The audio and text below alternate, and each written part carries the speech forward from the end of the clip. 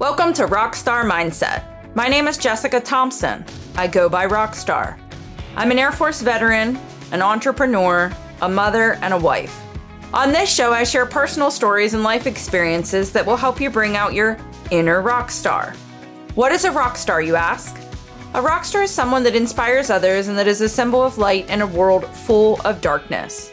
If you're looking to level up and, as I say, life better, then this is a show for you. Check it out.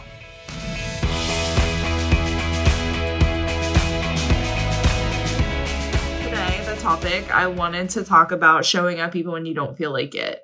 Consistency matters, routine matters, and for our own confidence booster, you can say, man, I really feel like dookie, but at least I showed up, right? Like, I don't regret the workouts that I show up to, ever. I never do. I'm never like, oh man, I should have stayed in bed. That workout just sucks so much. No, but I regret the ones I don't go to almost every time, right? So I wanted to talk about something that I do for mindset training, and I'm a procrastinator.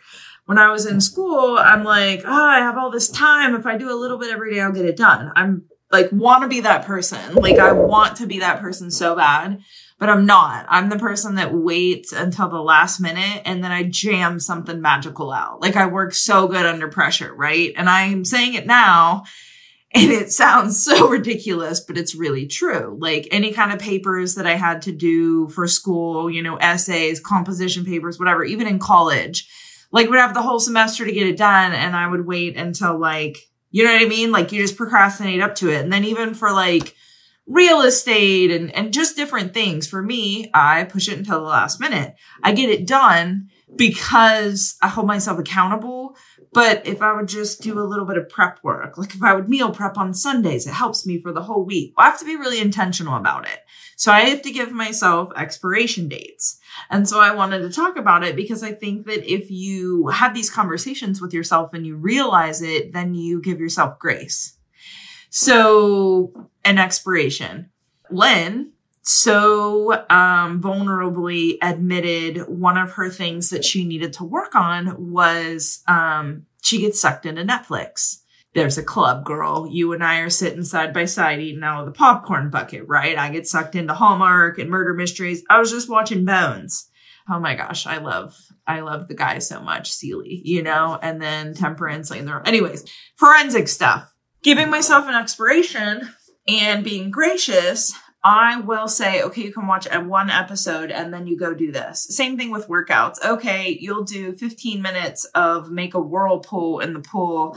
Then you'll get to lay and float. And then you flip over and you tread water. And so, okay, one episode. Okay, we're going to do this, this, and this and get to it.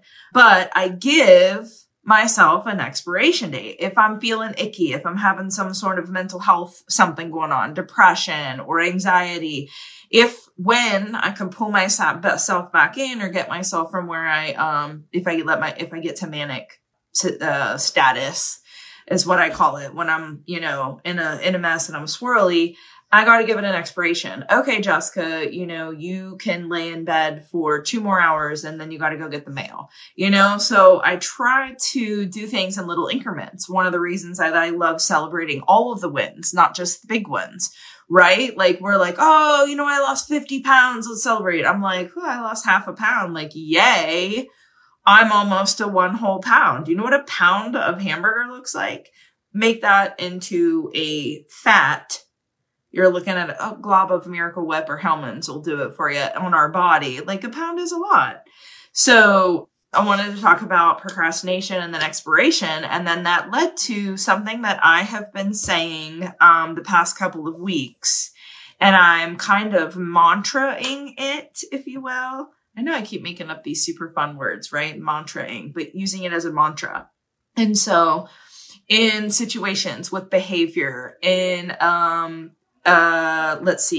food decisions, spiritual decisions, move your body decisions, relationship decisions, whatever it's going to be. I wanted to talk about awareness.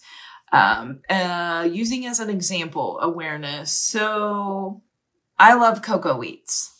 Okay, it's like a West Virginia thing, Tyler County. I don't know. They don't sell them here in the South. And I have to order them off of Amazon. And I love them. They're like a sweet treat. It's like chocolate grits or something, I guess. I'm weird. I eat them almost dry, and then I put sugar and milk on them, and they're like a gelatin chunky. It's a whole thing that I do to get them ready.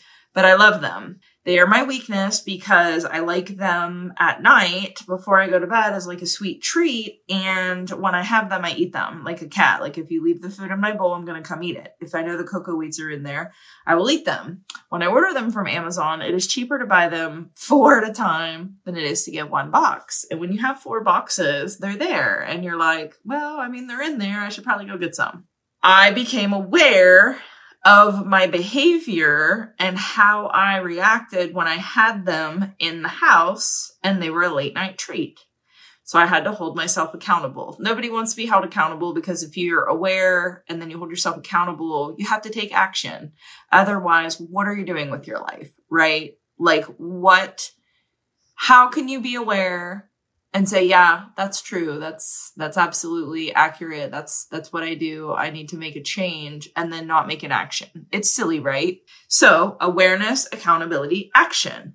When you know there is an issue or you know there's a problem or you know there's something going on and you're like, oh, okay, well, that's the reason. That's what's going on. Or no, or even self-aware, like, a toxic interaction. So you have someone that you care about, say it's a family member, and you're like, well, they're family. I love them. Love isn't a free pass for everything. Like you can love people from afar. You can love them from close, but say it's a friendship, it's a family, like whatever.